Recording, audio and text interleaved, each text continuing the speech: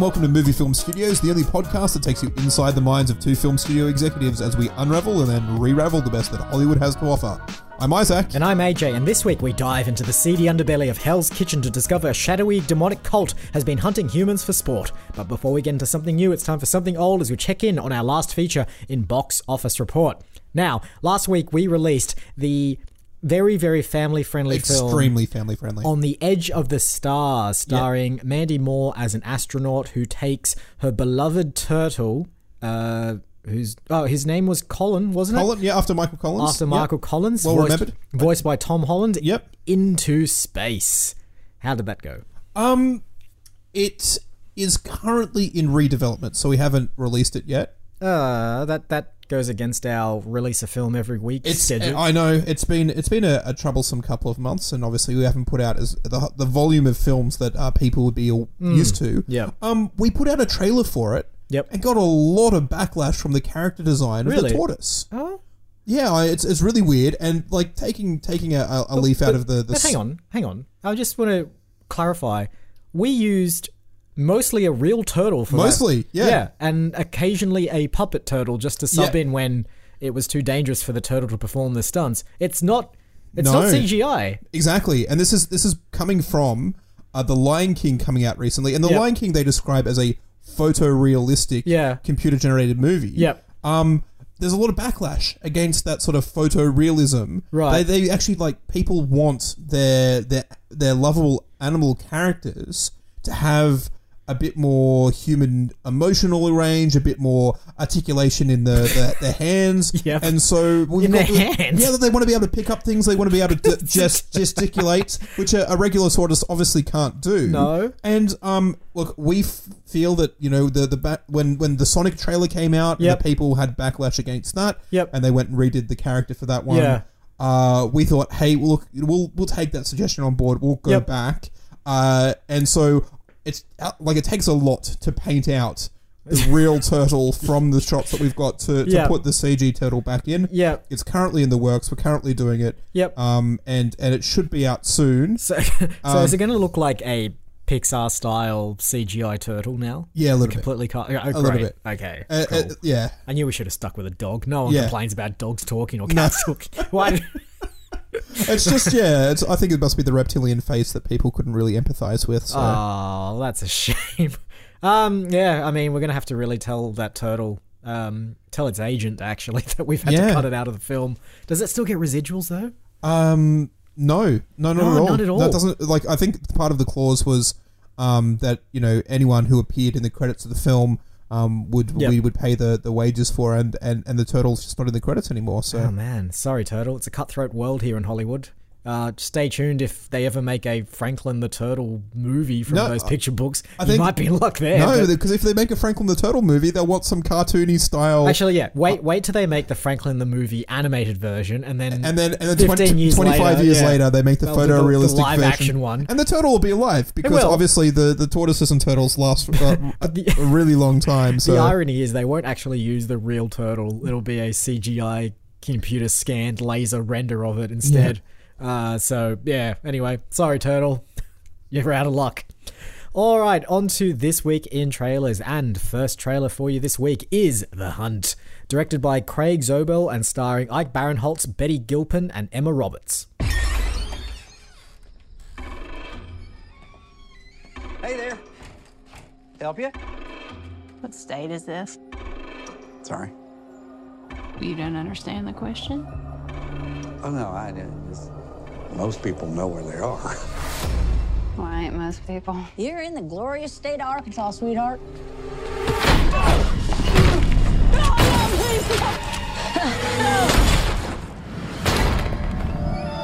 How'd you know they was lying? Well, this ain't Arkansas, so everyone is lying.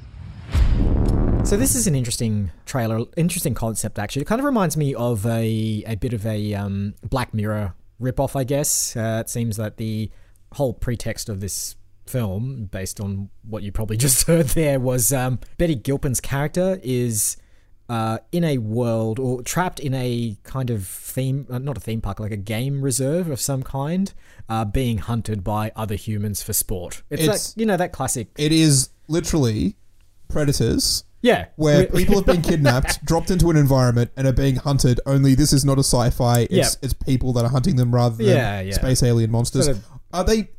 Obviously, you can't hear it, see it in the clip because you're listening to it. But when she says "This ain't Arkansas," she rips the number plate off a car, and behind it reveals what kind of looks like European. it's got the checkered flag of Croatia sort of like logo. So you kind of think, oh, it's Eastern European where the rules don't apply. Yep. And then apparently, Hilary Swank is arranged for incredibly rich people to kidnap people who you're not going to miss. Yep. And have these people hunt them down for sport. Yeah. I believe actually Jean-Claude Van Damme did a film in the either late 80s or early 90s called Hard Target. Oh, yeah. Which was the same thing where rich people paid ex-military homeless people to survive and then they bit off more than they can chew and they got Jean-Claude Van Damme involved. I think in one stage in that film as well, he catches a rattlesnake, bites off its tail and puts it in a tree with a tripwire, so when the people that are hunting him walk past, it pulls the rattlesnake down from the tree, and because it's pissed off because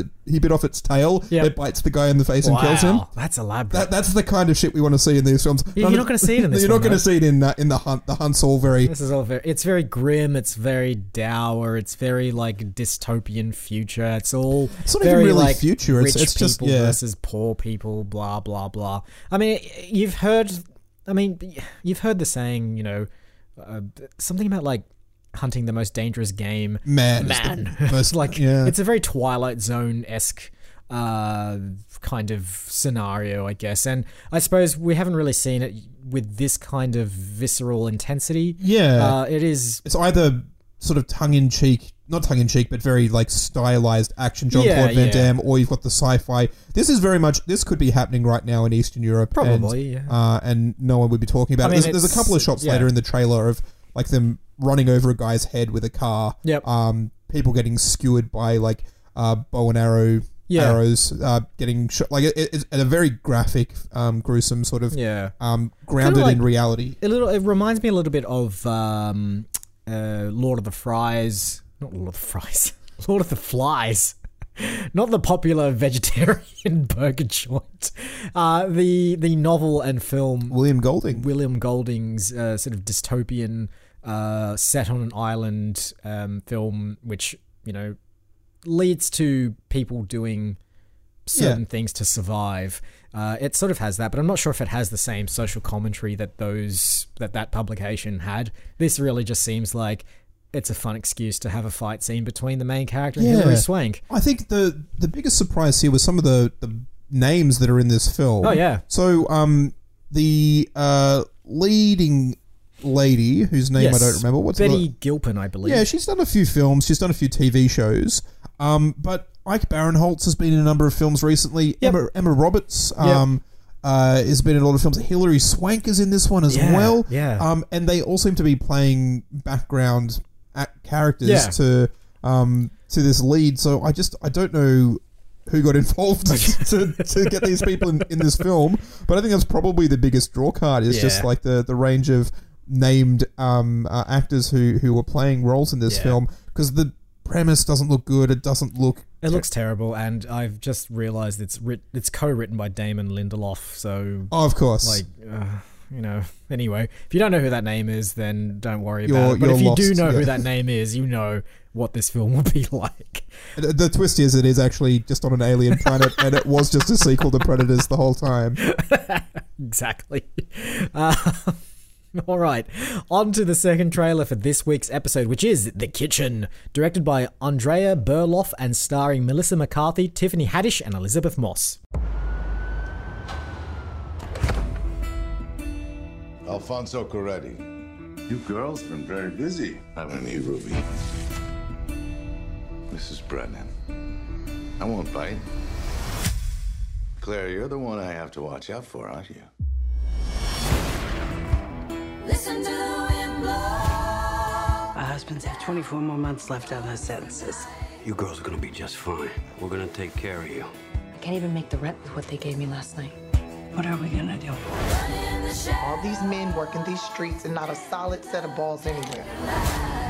Bunch of guys that don't even remember what family means. So we remind them. So this is, I think, set in 1978. There's a couple of films trailers we watched recently that seems to be like the late 70s. It's the go-to time. Is the time to be. Yeah. I have the ensemble cast of Melissa McCarthy, Elizabeth Moss, and Tiffany Haddish. Yep. Apparently their husbands are put in jail, I assume, for working for a crime family. Yeah. And so in order to support themselves, they turn to a life of crime. So it's essentially them joining the mob in the late 70s, becoming incredibly dispassionate killers with these little stub-nosed revolvers, walking up to people and just shooting them in the head. Exactly, and we're dealing with Hell's Kitchen here, which is the titular kitchen, in the 70s as well. So this is like New York at its peak, kind of grimy, crime-infested horribleness, and the 70s is now far enough away that most people don't remember what it was actually like. So we can go back to these sort of almost romanticized versions of America back in the day. Honestly, like, I wasn't expecting this film to be a serious drama. You see Melissa McCarthy, and then you're just like, come on, let's go. But no, she's it's ruthless. It is like much more blatant, like just killing people in cold blood than I expected. From a film like this, and Elizabeth Moss as well. There's probably about 4 shots where she's just like raises a gun to someone's head and just blows it off. Yeah. Like, okay, Elizabeth Moss, that's what you want to do. That's just fine. Let's go for it. This is apparently based on a graphic novel of the same name, and it's sort of been floating around Warner Brothers for a few years now as things tend Daredevil prequel, right? I think Daredevil's set in Hell's Kitchen, so no, obviously not. So I don't know. I mean, it kind of looks awful, but maybe I'm being snobbish. I don't know. It kind of looks poorly scripted and acted at times. Tiffany Haddish, just I don't know. I just don't buy her in this. I would be very surprised if this gets wide release in Australia. I think it's probably one of those films that has enough cachet in America to be, this is nostalgic of a city, and this has some reasonably well recognized names to get enough of it might be showing in a couple of hundred cinemas there. I don't think it's going to come across over here. I don't think it's going to have that international reach. We watched a few trailers this week which were like sort of partly set in like China or other countries like that, and they start grossing quite a lot of money when you have that international pull, which I just think this one's missing.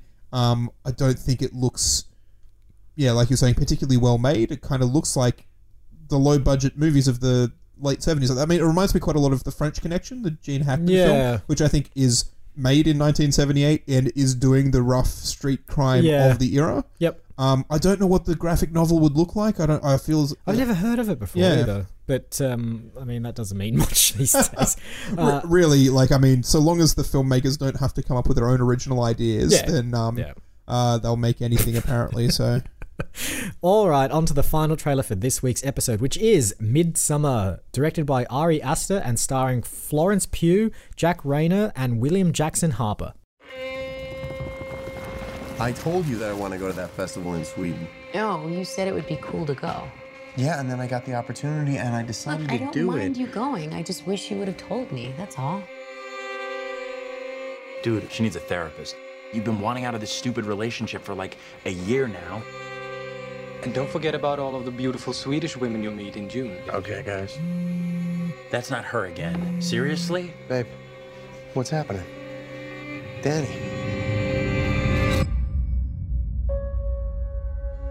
I was so very sorry to hear about what happened. I'm sorry.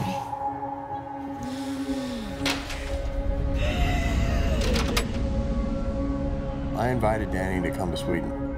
You know what she's been going through. Christian says you've got this special week planned. It's sort of a crazy festival. Special ceremonies and dressing up. That sounds fun.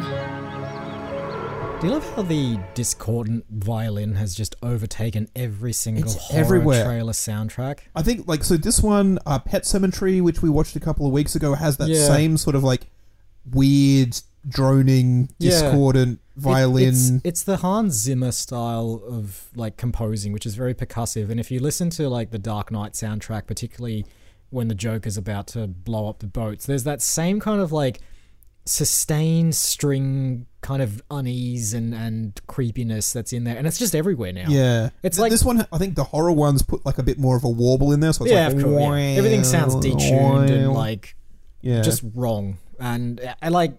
To be fair, it works. It makes me feel uncomfortable, and it's so. But at the same time, if the music's making me feel uncomfortable, then you don't have to put as much work into the film making you feel uncomfortable. Yeah. Anyway, in case you couldn't get it from what you just heard, the lead character's in an unhappy relationship, but before they break up, or I guess after they break up, I can't really tell. I think it's before. I think it's just before they break up or something. The male character's planned a trip to Sweden. He's in an unhappy relationship, and somehow, to maybe try and salvage it, he invites her to go with them to this Midsommar festival in Sweden, where it's Sweden. It is Sweden. They say Sweden. Cool. And it's like obviously in Sweden in summer, the day's like 23 hours long, and the sky is blue all the time, and it's I think they call it a weird ritual where they get to dress up in clothes and perform what was essentially like a pagan ceremony. It's a very paganistic ceremony, yeah. But then, weird freaky things start to happen about the same time that the weird freaky violin kicks into the trailer, where they start taking like psychotropic drugs, and it looks a bit like cultish because there's like weird cult leaders, and they start doing weird things, and then there's they try and drive a rift between this couple, which is unhappy anyway, by the attractive Swedish girls are like flirting with him, and she's going a little bit crazy because she's already a little bit emotionally fragile, and they've maybe laced the water that they're drinking with LSD, and suddenly this ceremony, which only happens once every year, becomes a bit sinister because you see like them maybe kicking people's faces and cutting open cows and playing with entrails and possibly throwing people off cliffs. There's a little bit of a weird kind of like. It really feels like Americans looking at foreign countries' customs and just going, wow, look how weird it is. And like, let's make it weirder by making it creepy as well. Because Midsommar is a thing. Like, it is a celebration that happens in a fair few Scandinavian countries, I believe. And it's not like these days, it's nothing really sinister at all. No. It's quite a lovely thing. But here we get that kind of like that fish out of water kind of feel, because and feeling trapped by the weirdness of it all. Yeah. So Ari Aster, who directs this, did Hereditary, which I think we talked about. That's a really creepy film with this weird-looking, creepy little girl. I think at one stage she like goes to cut a bird's head off with a pair of scissors. And it's that kind of like it makes just like uneasy visuals. And I think it coupled with weird violins, uneasy visuals. I think that's where they're trying to get that freak out. This reminds me a little bit of The Wicker Man. I haven't seen the Christopher Lee one, but I've seen the Nicolas Cage one, where it's like they go to some weird cult, and it turns out that I think in that one it turns out they're sacrificing him for bees. Yeah. The bees! It was all for the bees! Okay. There's no bees in this that I can see, but maybe that's a third act twist. I definitely or something. feel as though there's elements of human sacrifice in this, or at least into that. Yeah. So again, it's just like, look at the pagan book of weird rituals and just chuck as many of them in there as you can, and go from there, I guess. All right, those are the 3 films for this week's episode, but of course, before we can do anything with those, we're going to have to take a little walk over to the green room.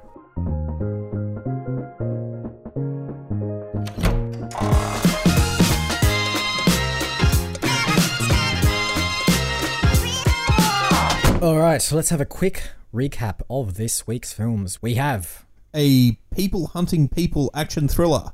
Oh, nice. I like that. We also have an ensemble cast historical gangster film.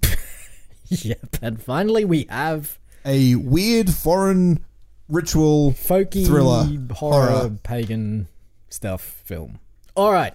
I chose last week for the family-friendly special. Now let's make something decidedly unfamily-friendly this week, and I'll leave it up to you to decide what that is. They are all particularly unfriendly. They really are. There is a lot of like people exposing their insides, which is just like through being shot or being shot or being disemboweled or being decapitated. Or I feel like Movie Film Studios wants to release a film that is similar to Midsommar. Oh yeah, like a creepy, weird, folky, foreign, ritualistic. Yep. And to be fair, out of all the films that we've described, and I should probably just call it Midsommar, even though it's spelt Midsommar. Yep. And I don't know, I feel like saying Midsommar at least.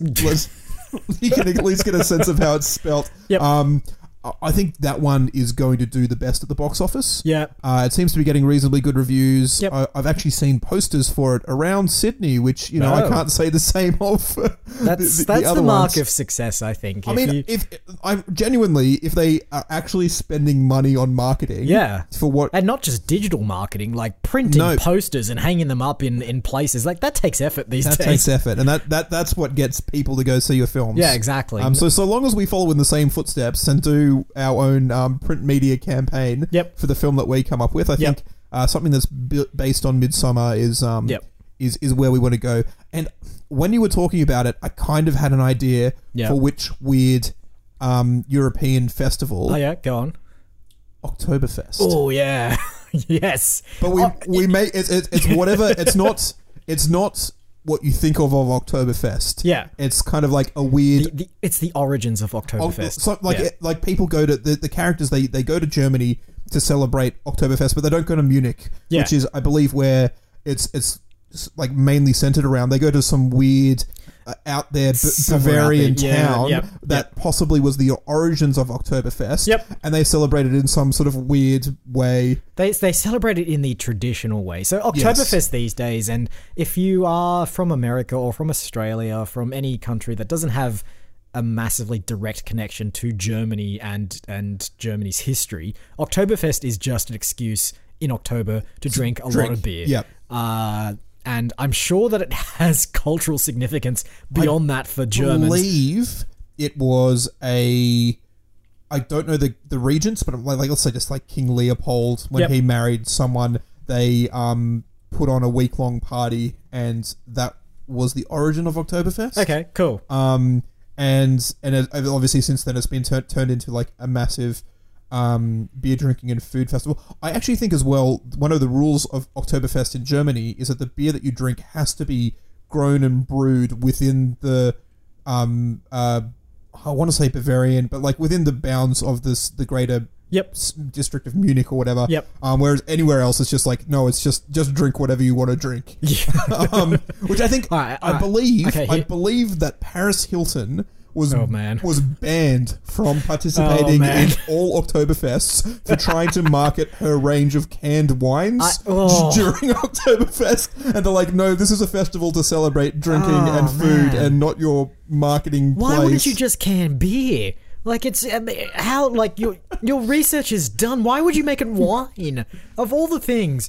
All right, ignoring Paris Hilton's like ridiculousness for a second, you mentioned that Munich sort of takes place in the kind of region of Munich and its sort of neighboring areas and so on. So there's a kind of a very specific locale or region where this happens. Yes. I like the idea that we have a group of people traveling to a place just outside that border, just outside the border of Munich, and they kind of have on the edges of the Black Forest. Yeah, exactly. So they have I don't know if that's anywhere near what I'm talking about. It doesn't matter. It doesn't matter. No. Like, I mean, this is an American film. Who gives a crap about locations? People have heard the words Black Forest and Germany before. That's all they need to know. And then, I mean, that really gives us the opportunity to start throwing in some of those weird fairy book style. You know, like Brothers Grimm style. Demons in the Woods. You're sort of like, you know, the fae. Like, obviously, maybe they're probably not there, but there's definitely these pagan rituals about maybe sending two orphans off into the woods, and that's sort of like maybe where the Hansel and Gretel sort of story comes from. I like this. And so, like, you kind of have this element of maybe there's some sort of human sacrifice elements. Maybe there's something sinister that lives in the woods. I don't know. I've been drinking this beer, which is laced with LSD, and I can't tell reality from these weird psychotropic elements that are going through my brain. I like the idea that this was actually where Oktoberfest came from. This sort of little hamlet somewhere on the edge of the Black Forest, somewhere in Germany, which is located really close to the border to Munich. And it started there. And then at some point in history, it kind of splintered off. So Munich sort of adopted Oktoberfest and took it down the route that it's currently at. Yes. But this little hamlet sort of kept going, and it seemed to go it seemed to keep going in a very timeless manner. It almost felt like the town hadn't changed for centuries. Yeah. And is still celebrating the exact same thing every year. And so they have the same costumes as the Munich Festival because, you know... the Lederhosen they all, all that. That is a very traditional German costume. And it's still beer related. Yep. But it's like this town's sole purpose is to serve Oktoberfest. So... Yeah. When Oktoberfest is finished, they begin preparations for next year's Oktoberfest, which involves brewing beer, growing wheat for the beer, and so on, or barley and hops, whatever they put in beer. Water, barley, hops, sugar, yeast. Yeah, there you go. That's the missing component that I forgot. So every year, I like the idea that every year some foreign tourists come because there's always a German friend from some country who says, hey, come along to Oktoberfest in... what's the name of this town? Heidelberg. Yeah, all right, whatever. Heidelberg, and the U is a V. It's spelled that way. Sure. Just for no reason. And this German friend just is like, oh, come to Heidelberg for Oktoberfest. It's meant to be great. It's like where the original Oktoberfest happened. They go real hard there, yada, yada, yada. But it turns out that this German friend is like part of the town and like trying to get fresh meat through. You know how I think is it Mormons or the Amish have their sort of Rumspringa, where they spend like a year abroad. Yeah. So this is like the equivalent of that. They send one of the locals from this town out into the world to harvest a fresh group of people. I genuinely think this is also how the Wicker Man works, where they send off like some young attractive female to go out and sleep with Nicolas Cage, and then pretend that they're pregnant, so Nicolas Cage comes and looks for them, and then they sacrifice them. So, wow. Okay. Yeah, okay, I like this, but it's a group of people. So. Yeah, exactly. And so you get your like mixed race cast of people because they're just good friends from university or whatever. Or they're disparate people that are backpacking. Whatever. Doesn't matter. Like some German guy shows up in a hostel, and so you have people from all over the world who go, hey, this quaint little town of Heidelberg that does this sort of like a much more sort of grassroots Oktoberfest. We're all hipstery and wankery, and we want to tell our friends that we did the original Oktoberfest and not this commercial trumped up bullshit that everyone else is doing. Yeah. Let's go along. Let's do it like hardcore back to nature kind of style. Yeah. Okay, here's a scene for you. Sort of when they're starting to cotton on that something isn't quite right, they all start thinking about Is it about the same time that the creepy violins start playing? Yeah, of course. Yeah. They've started playing like... Yeah, exactly. It's like I can't believe we didn't cotton on that something was slightly wrong. I heard those creepy warbling violins earlier and I didn't think anything of it. It's the soundtrack to the town. It's a traditional Oktoberfest folk song. Have someone on the side of the cobblestone road with their detuned violin, and someone's you really should get that tuned, and like Yeah, exactly. Okay, how's this for a scene? As they're starting to cotton on to the fact that something isn't quite right, they start thinking about their German friend who they haven't really seen since they arrived in Heidelberg, and they sort of start saying, German friend, like, and they're like, oh yeah, I've known him for years and years, and then they're like, but how did you meet? And no one can remember how they met, like German guy, because he just happened to turn up only a year ago, integrate himself into their lives, and just trick them into thinking that he's been there forever. And they probably actually meet other backpackers who are just like, you know what's really weird? I met a different German person who came into our lives and also told us to come here. And we've known them for exactly 1 year. And so everyone's just like, oh, wait, and where are they now? Because they've been brought to the town. And their German friends have disappeared, but they all have the same story of meeting a German person, them joining their group, gaining their trust and bringing them in. All right, here's where I want to go with this film. So this film right now is kind of by the books. We've got a good theme, we've got a good setting, but we've done this horror film before, right? Yeah. So I want to do something that you mentioned earlier. You mentioned Hansel and Gretel. Yes. And I want to start tying that into this town. I want to say that Hansel and Gretel are real people. Yes. They were two real children who went to a real witch's house and... Ooh. Is it a real witch? Are we going to say magic is real, or is it? But magic's real in the sense that like it's ambiguous. It's right? ambiguous. Yeah. There's like, I kind of feel as though maybe dark forces. The Black Forest is like this thing that they're maybe that like the whole point of the ritual is to keep the Black Forest at bay. Yeah. Because if they don't perform these human sacrifices, the actual forest will literally encroach onto their little town and eat it up. Yep. And so there is these, like, you know, the idea of these malevolent spirits that are inhabiting the forest. Yeah. And so you do have the Hansel and Gretel characters who have gone into the forest. Yeah. But I think that the Hansel and Gretel characters, so after they've killed the witch in the story, it seems like it's a happy ending. They skip off back home. They're reunited with their, you know, negligent parents and live happily ever after. But I think that what actually happened in history, like centuries ago, was that after they killed the witch, they kind of became the witch. So the two children, so because usually what happens is like a single person will kill the witch and then the curse sort of passes on to them. Okay, yeah. But because it was two children, and because there were two of them, they become this sort of conglomerate after that. So that like, they sort of share a shared consciousness, and they become the sort of, I guess, the head of this town as well. Like they're the... I kind of, maybe they... I will imagine them as maybe not being actually in the town. Yep. But you know how like one of the characters is drunk and they look towards the Black Forest and they see a figure standing there and then they blink and that figure's gone. Yeah. And like people are claiming they see this maybe... have they grown up? Are they like... No, like, they haven't. No, they have and they haven't. So we'll get that same kid from Hereditary who looks like a little girl and also a 50-year-old man. Yes. And we'll cast her in the film. So she's the Gretel. She's the Gretel. She's one stage of Gretel. Yep, and we'll get a Hansel who is of similar disposition. You're just like, I can't tell if that's a child or not. Yeah. And there's like these things that they kind of see at the edge of the forest that they kind of blink and they disappear. Yeah, but because they're so wasted half the time, they just sort of chalk it up to how good the beer is, and the beer is exceptionally good. You know what I also like about this film? The fact that we're using beer means we can do promotional tie-ins. Okay. Can you imagine when we do the Oktoberfest branded beer? You know, you've seen the film Now Live the Horror. I actually am a little bit against the promotional tie-ins with this one, strangely enough. Why? Because like I feel as though this is the art house. This is our art house one. The branch of our movie film studios. Yep. I don't know what other people do. Like you have like Fox Searchlight instead of like 20th Century Fox or something like that. And they all seem to be like these independently made films which aren't about the money. It's all about the artistic. The art. It's all about the art form of it. Yeah. And introducing any of this branding, I think really sort of takes away from the creepiness of the whole thing. So we're going to spin Movie Film Studios off into a little independent... There's going to be a little independent studio purely designed for the intense art house experiences that don't make money but are critically acclaimed. So this is going to be our...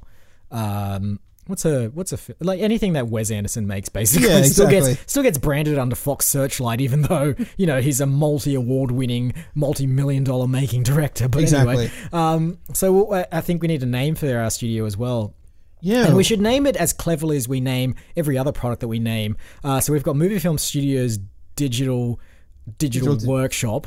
Then we've got the distribution platform called Movie Film Digital's Movie Film Distribution. No, Movie Film Workshop Digital distribution platform. You're missing the studio. I think we just call it MFS, like MFS Searchlight. Obviously, you can't call it Searchlight, but MFS something. Searching. What's something like art housey and wanky? I'm thinking like Pinhole Camera. Like it's just like what's something equally as like, oh, you know, you haven't really done it until you've tried it this way. Something bougie, something hipstery. It's got to have that sort of like feel and element to it. Yeah, I know what you mean. Oh, there's a particular type. What about like MFS Lighthouse or something like that? Yeah, like, just copy the flashing. There's a Castle Rock has that. Castle Rock has that. Yeah. Oh, I like Pinlight. I like Pinlight. Pinlight? Yeah, Movie Film Studios Pinlight, because it's sort of like we never say Movie Film Studios. It's MFS Pinlight. Yeah, and I like the idea it's Pinlight because we greenlight. Our films, exactly. But now we're pinlighting them. This is it's like greenlighting it, but with significantly less light, and light is being the budget. There's no hue in this light either. No. It's just white. It's all Your film is being pinlit. All right, so we've got MFS. MFS Pinlight will make Oktoberfest. I'm assuming we're calling it Oktoberfest. I think you have to. But it has to have some sort of weird spelling. It's got to be spelt even weirder than you spell it in the... So, I think the German version has the K, right? It's spelled with a K, but there's no umlauts. There's no weird symbols on it. I think our one needs to have... I think we replace maybe the F with a V. Yep. So it's like Oktoberfest. Vest, yep. There's going to be umlauts over the O's. I think it's also versed as... Maybe it's got a W in it, so it's October, WERST. ST, so like Oktoberfest. Okay, good. Because like I think also Wurst means sausage in German, it does, possibly. And so there's like, oh, you know, they forgot that it's all about also the food as well. It's all about Oktoberfest. So OKTOB. Is that going to be the tagline for the film as well? WERST, Oktoberfest. It's the verst.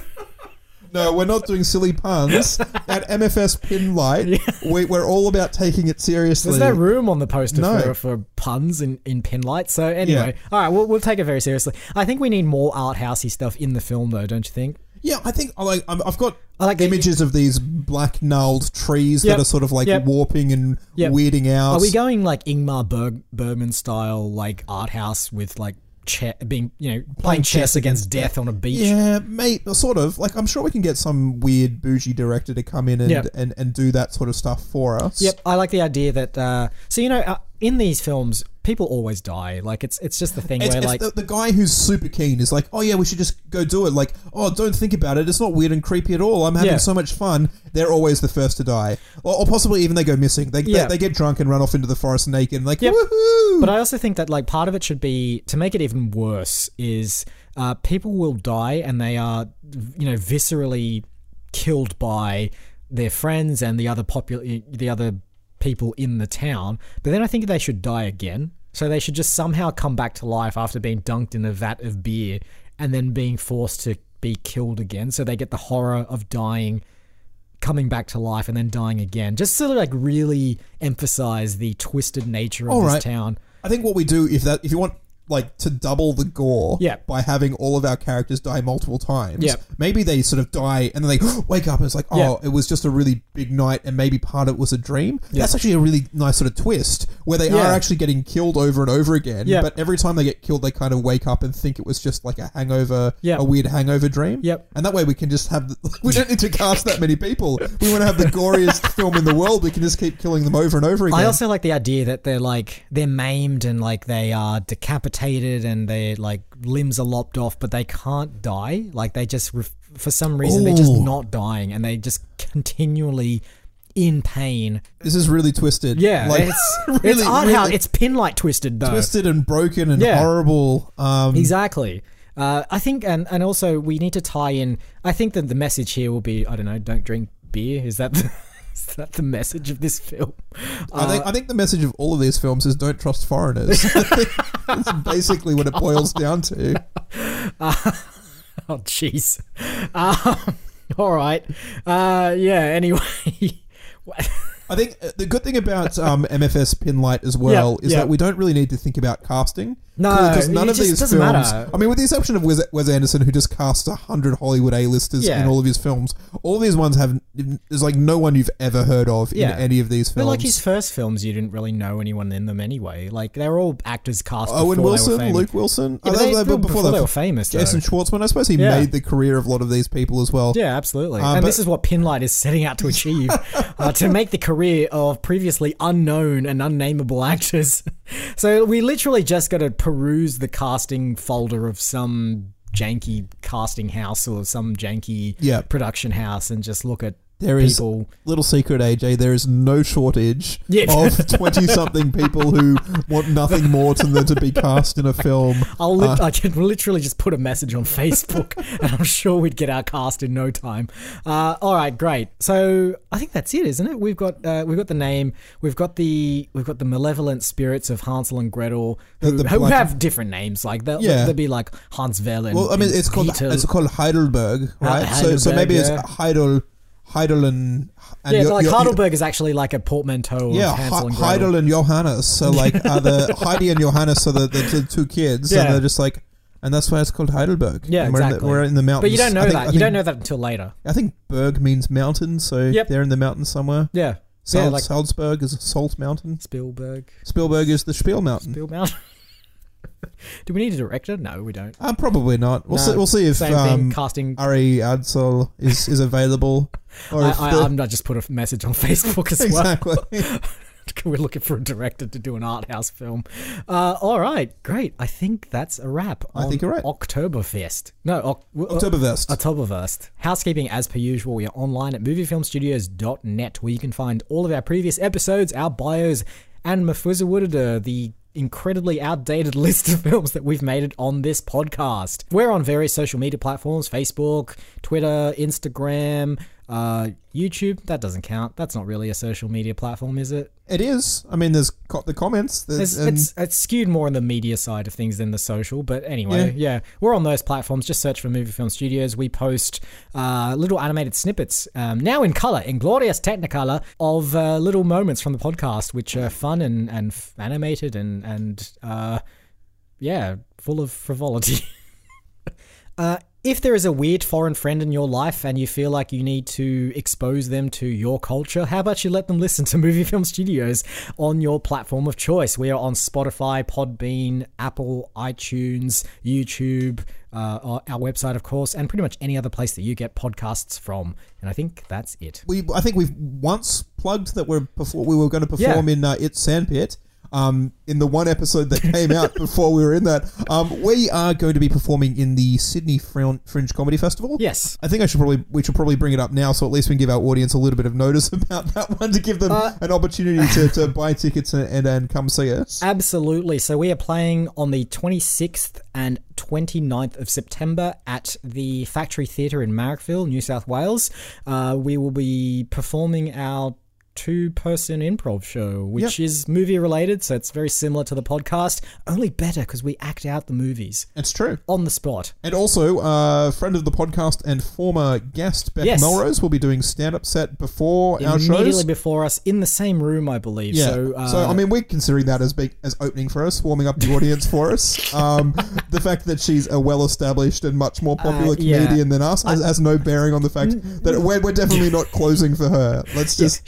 She definitely hasn't opened for Will Anderson before, and also done stuff at the Melbourne Comedy Festival and various other... And in Edinburgh Fringe... Edinburgh Fringe was a winner, runner-up of the World Raw Comedy Festival. Yeah, but she's opening for us. Okay. Tickets for that are on sale now at the bargain basement price of $12. We will be keeping it relatively family friendly as well, so bring your kids. You say that. AJ's told me I'm not allowed to swear quite as much for the kids, but it's on late enough that I think we're past the watershed. And exactly. If I really wanted to, expose a nipple, I'm sure it'd pass the censorship rating. All right, and I think that's it. All that remains this week is to thank you once again for listening. I've been Isaac. And I've been AJ. Roll credits.